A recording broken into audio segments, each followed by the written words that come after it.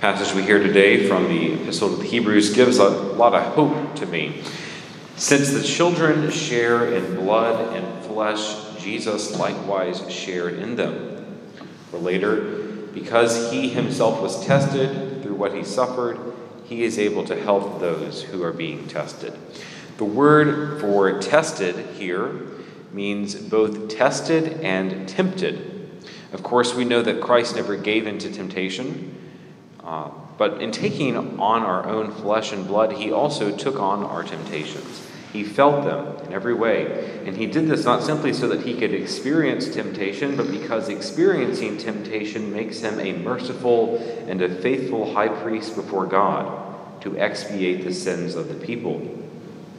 I think sometimes when we are facing temptation or facing the guilt of our sin, we can fool ourselves into thinking that we are scandalizing God. And so we avoid going to confession, or we convince ourselves that we cannot be helped by him. But God himself experienced all the temptations that we face. He experienced them precisely because that would make him more merciful.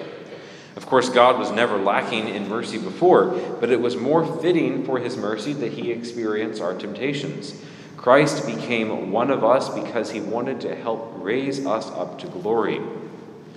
And so in the gospel, we hear Peter speaking to the Lord. Everyone is looking for you, he says. And how does the Lord respond? Not with anger, not with frustration, not with a sigh. He says, "Let us go on to the nearby villages that I may preach there also. For this purpose I have come."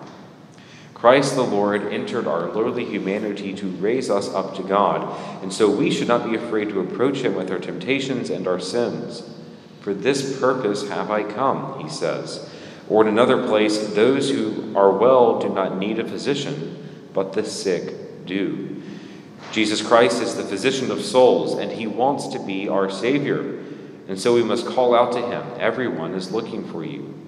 When we are in the battle of temptation, we must call out, "Lord, save me."